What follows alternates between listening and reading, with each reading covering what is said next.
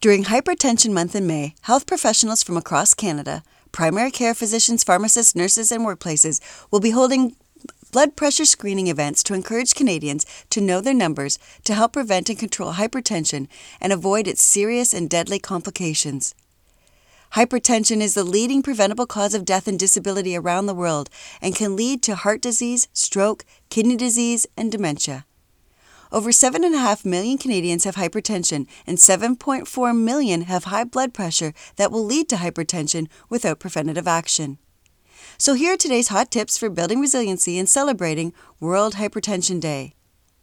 In those who have hypertension, about 30% is related to increased salt consumption and about 20% related to low dietary potassium, so choose your foods wisely.